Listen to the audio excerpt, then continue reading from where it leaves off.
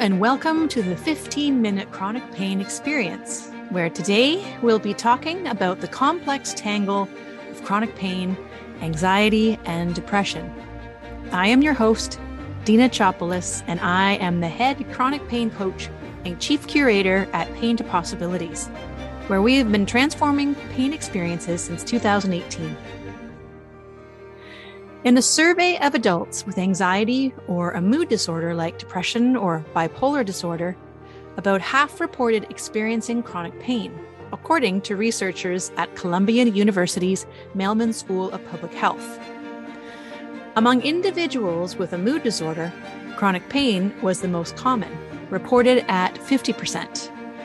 Anxiety disorders were also common for those with chronic pain disorder at a whopping 45%.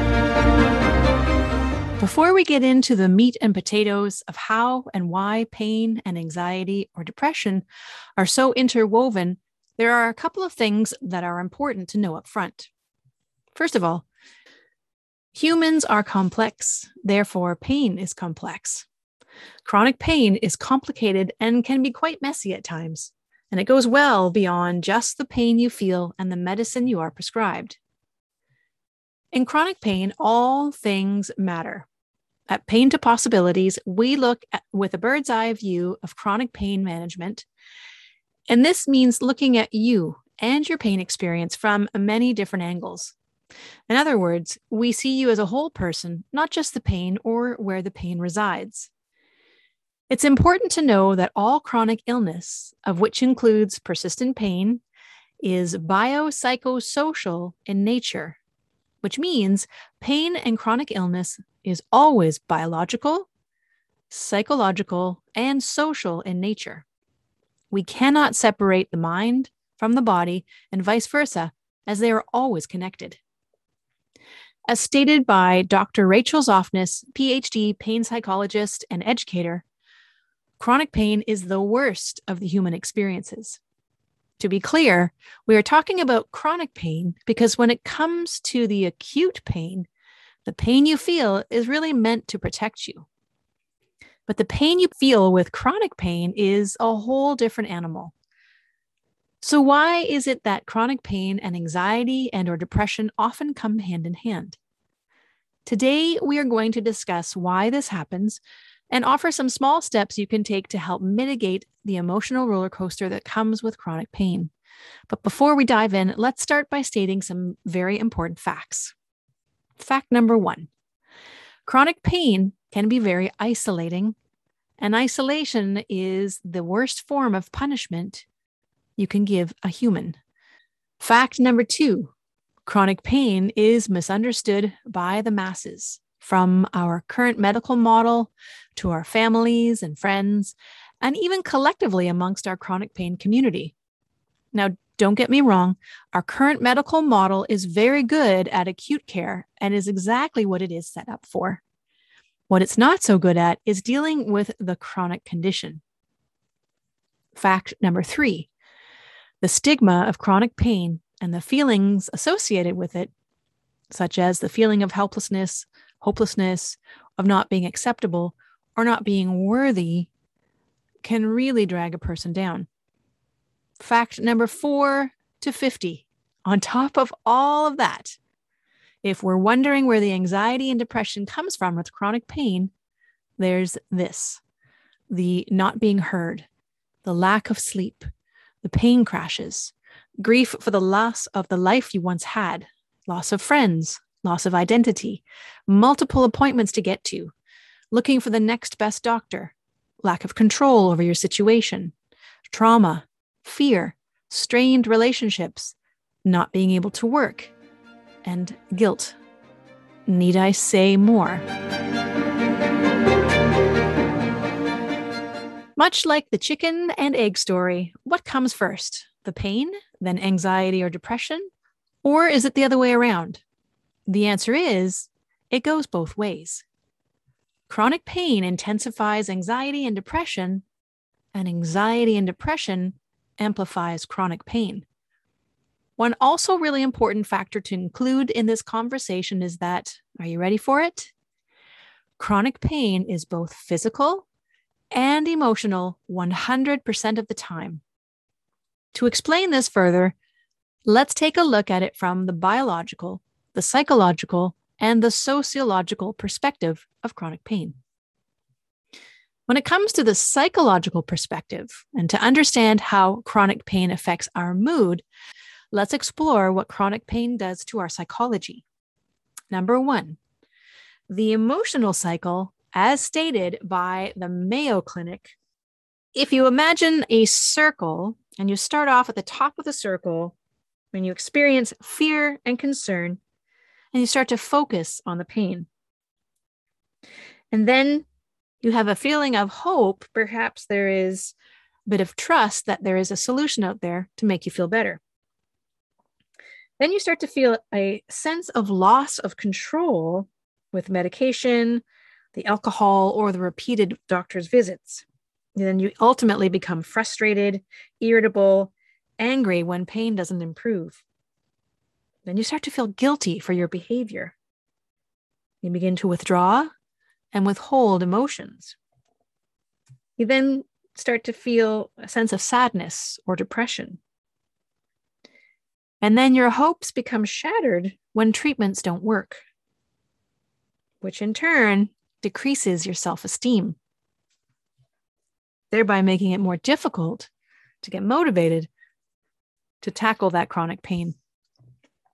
Number 2, I have heard the chronic pain experience explained this way in the past, and I think it describes with simple elegance the 2 distinct parts, where there's primary pain and secondary pain. The best description I've heard yet comes from an article written by Vidimala Birch, who is a chronic pain survivor herself. And she summarized the concept of primary and secondary pain so eloquently, I just had to share. She says, primary suffering is an unpleasant physical sensation you may experience as a consequence of illness, injury, or fatigue.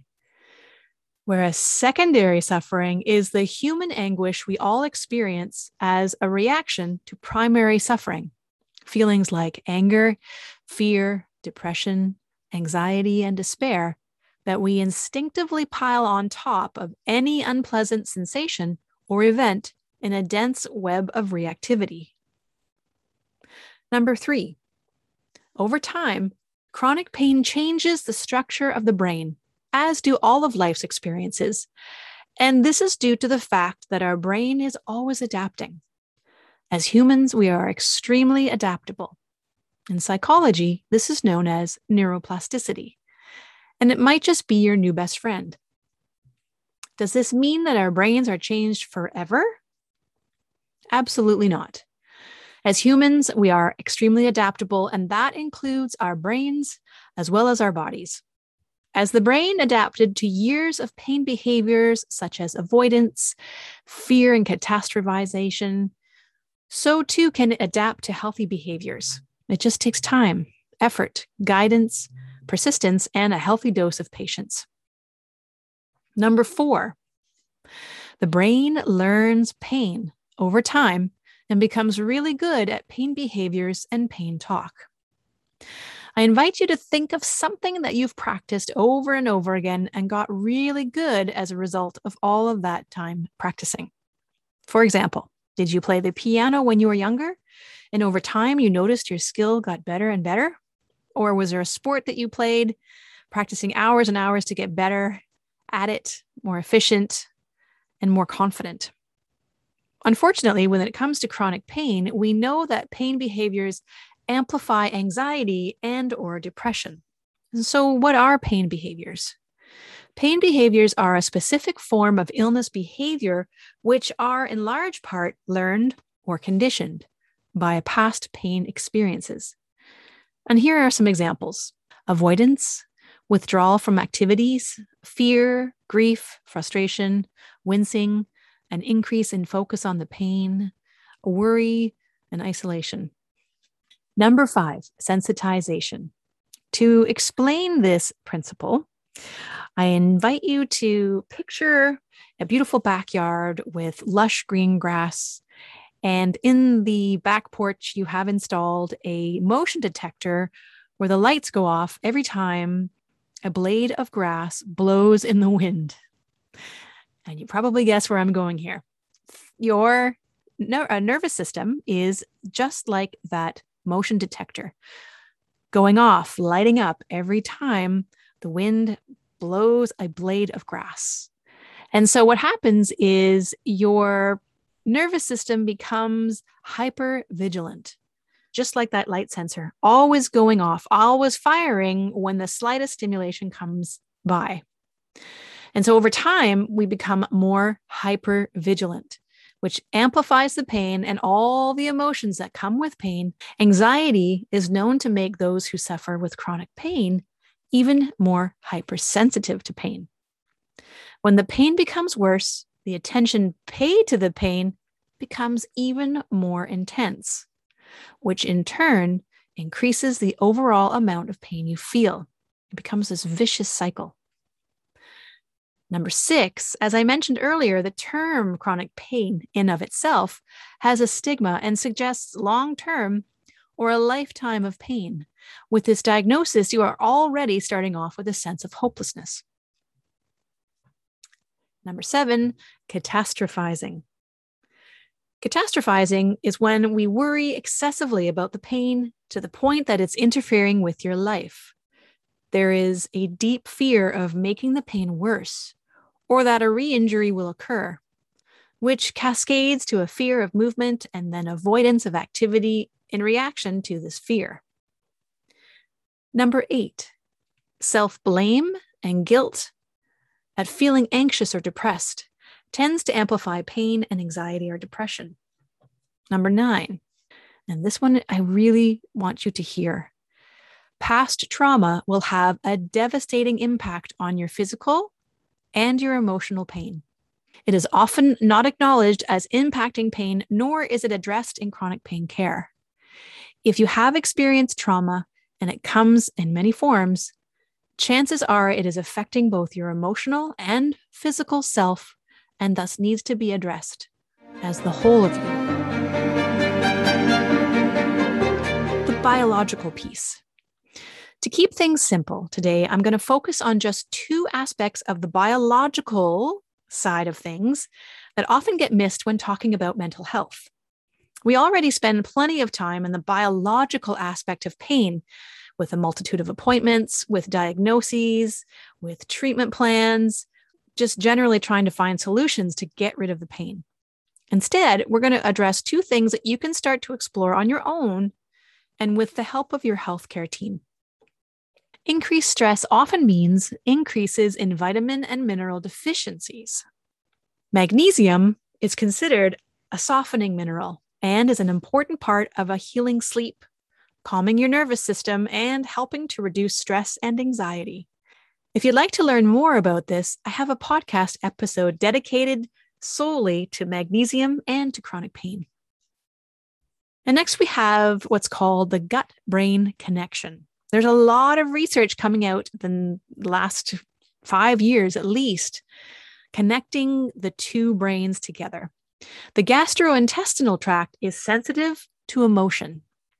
Anger, anxiety, sadness, elation, all of these feelings can trigger symptoms in the gut. This connection goes both ways. A troubled intestine can send signals to the brain, just as a troubled brain can send signals to the gut. Therefore, a person's stomach or intestinal distress can be the cause or the product of anxiety, stress, or depression. And that's because the brain and the GI tract, or the gastrointestinal system, are intimately connected. Has your gut ever been affected by stress? Have you ever had that feeling of butterflies in your stomach or a gut feeling towards something? The gut and all of its bacteria is pretty interesting. Your gut biome is primarily made up of more bacteria than it is of human cells, and is considered your second brain, as it acts much like our regular brain does to regulate certain processes, to communicate with the brain, and the brain with the digestive system. The gut and the brain are intricately connected via the longest nerve in your body, the vagus nerve. Remember this nerve, as we'll come back to in just a moment. Your gut biome is an integral part of your overall health and well-being, and your emotional well-being, including our behaviors. There is a pretty cool example of an experiment that was done with cat and mouse. And the scientists pretty much manipulated the bacteria inside of the mouse's GI tract, or inside its gut. It actually added one particular type of bacteria into the mice, and they realized what happened next was quite fascinating. They realized that the mice lost their fear of cats, which, as you can guess, is really not a way to survive. In fact, they not only lost their fear of cats, they became attracted to cats. So it goes to show that bacteria can absolutely influence our behaviors. And we've been rather unsupportive of our gut's microbiome for years through a Western diet, medications, overuse of antibiotics, and stress. They all tend to chip away at the healthy environment we have living inside of us, of which we really need to nurture. Just as we do when we are pregnant, we often consider carefully what foods we are eating to support our baby bump. So too should we consider how we are feeding our gut biome. Serotonin is produced mostly in the gut, and serotonin is one of the hormones related to mood, happiness, calming, and sleep. Studies have shown that low levels of serotonin can lead to depression, anxiety, and sleep disturbances. So as you can see, if our gut biome is not vibrant and thriving, then we produce less serotonin, which in turn affects our moods, our sleep, and our ability to manage the pain. If you are curious to know more, you can ask your doctor the following questions. Is my medication causing serotonin syndrome? If I am experiencing feelings of depression, are my serotonin levels too low? Or you could ask, are my levels of serotonin affecting my other aspects of my health? Now, earlier in the podcast, I mentioned the largest nerve, the vagus nerve. The vagus nerve is the longest nerve in the body and is the main contributor of the parasympathetic nervous system, also known as the rest and digest state. It's a big hitter when it comes to calming the nervous system, reducing anxiety and depression, aiding digestion, and overall emotional well-being. So understanding a little bit more about the vagus nerve gives you a more robust pain management toolbox. If you've ever heard of the polyvagal theory of pain management, then you know what I'm talking about. We briefly discussed how chronic pain is impacted by our internal environment, but how does our external environment influence our pain and emotional health? When it comes to chronic pain, our environment matters. Have you ever noticed that your pain goes up when you are under stress, or after the loss of a friend, or an argument with one of your coworkers or primary care providers or a loved one? We can't always change our external environment, but the more aware we are of what triggers a stress response, especially within our environment, the more we can adapt or change it.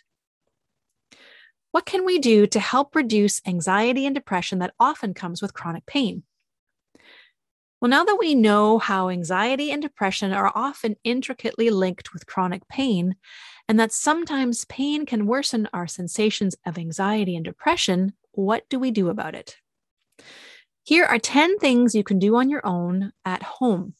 Number one, of course, very obvious, is the medications. Especially when you're really finding it difficult to regulate the emotions or when you're trying out new skill sets. But it's also important to know that there are options beyond just the medication. Number two, explore foods that will feed your healthy bacteria inside your gut, and they are prebiotics. And you can take them in through fibrous foods, onions, garlic, dandelion greens, asparagus, or apples. You can also bump up the probiotic foods that you consume to bolster your good bacteria, such as yogurt or fermented foods such as kefir, kombucha, kimchi, sauerkraut, or pickles. And reduce the foods that feed the bad bacteria, like sugar. Number 3, stimulate your vagus nerve by breathing. Inhale for a count of 4 through the nose. Hold on top for 4 seconds. And then exhale for a count of 6. If you repeat this 5 to 10 minutes to start, it will help to ease the nervous system, lower your heart rate, bring down your blood pressure. It is the easiest, most portable anxiety-reducing act you can do. Number 4, stimulate your vagus nerve through body posture coupled with the breath. For example, if you were to lie down on your back, supported by any pillows that you might need to keep you comfortable, keeping your knees bent and your feet flat on the floor, place a pillow underneath your hips, your upper hips and your low back, if that's comfortable. And then breathe as we instructed just a minute ago as you rest there and focus on the breath. And by being in that posture, you are automatically stimulating that vagus nerve to allow for that release of the fight or the flight, and then bring in more of the rest and digest. Number 5, tap into your internal drug supply. And yes, sirree, we produce and we release powerful chemicals and neurotransmitters through certain activities, certain emotions, and in the presence of loved ones. So you can tap into this supply by doing things that make you happy and bring you joy, such as cooking, eating and savoring. That's probably my favorite part. Connecting with friends, family, painting, being out in the forest, hand-holding, hugs, and funny videos. And of course, I have to mention movement, even in its gentlest form, increases the amount of happy hormones in our brain and bodies. First, we have to work through the fear associated with movement step by step so that you can confidently move to increase those endorphins. Number 6, we can pay more attention. What do I mean by that? So pay attention not to the pain, but instead to the words you hear yourself saying, either to others or to yourself, and then write them down. Pay attention to pain behaviors and how often you feel their presence, and write them down. Pay attention to what makes your pain worse and what makes it feel better. Pay attention to what triggers your anxiety or depression. Number 8, and this again comes from research that's coming out of Australia from the leading pain researchers out there. If you are able to, if your shoulders will allow you to do this, you can cross your arms above the head and across your center line. I'm going to talk you through this one. So picture, if you will, either in a seated or a standing position. If you take your right arm up and over the head, making sure to cross over your center line, and then you come back down and you repeat on the left side, up above the head and across your center line and come back down. And you repeat this over and over and over. Now, if your shoulder will not allow you to do that on your own, if you're able to have someone help you with that, it's also shown to descramble that pain process and allow things to settle. Now, it won't happen right away, but over time, if you do this every day, it will help. And number 9, join a community of like-minded people who get it and who are also doing the work to change their relationship to pain. As a matter of fact, that's exactly what we do at Pain to Possibilities. And we've created a community of people who are living in chronic pain so they can do the work together. And number 10, of course, I'm a little biased, but hire a pain coach. Someone who can guide you through, help to break down the overwhelm, keep you accountable, keep you moving forward. And so to recap quickly before we let you go, pain is multidimensional and includes biological, psychological, and sociological aspects. Pain can make anxiety and depression worse, and vice versa. Everything matters when it comes to chronic pain. your environment, internal and external, your lived experience, it all contributes to your relationship to pain and your emotional health.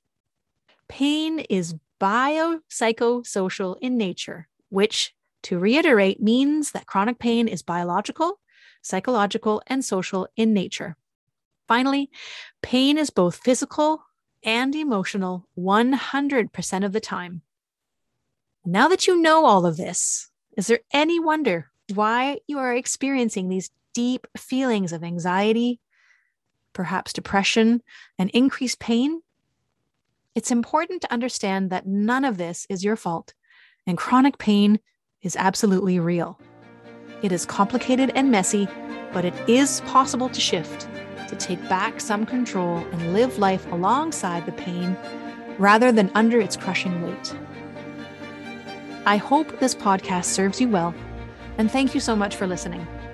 Please be sure to comment and share this podcast so we can spread this message far and wide. Have a great day.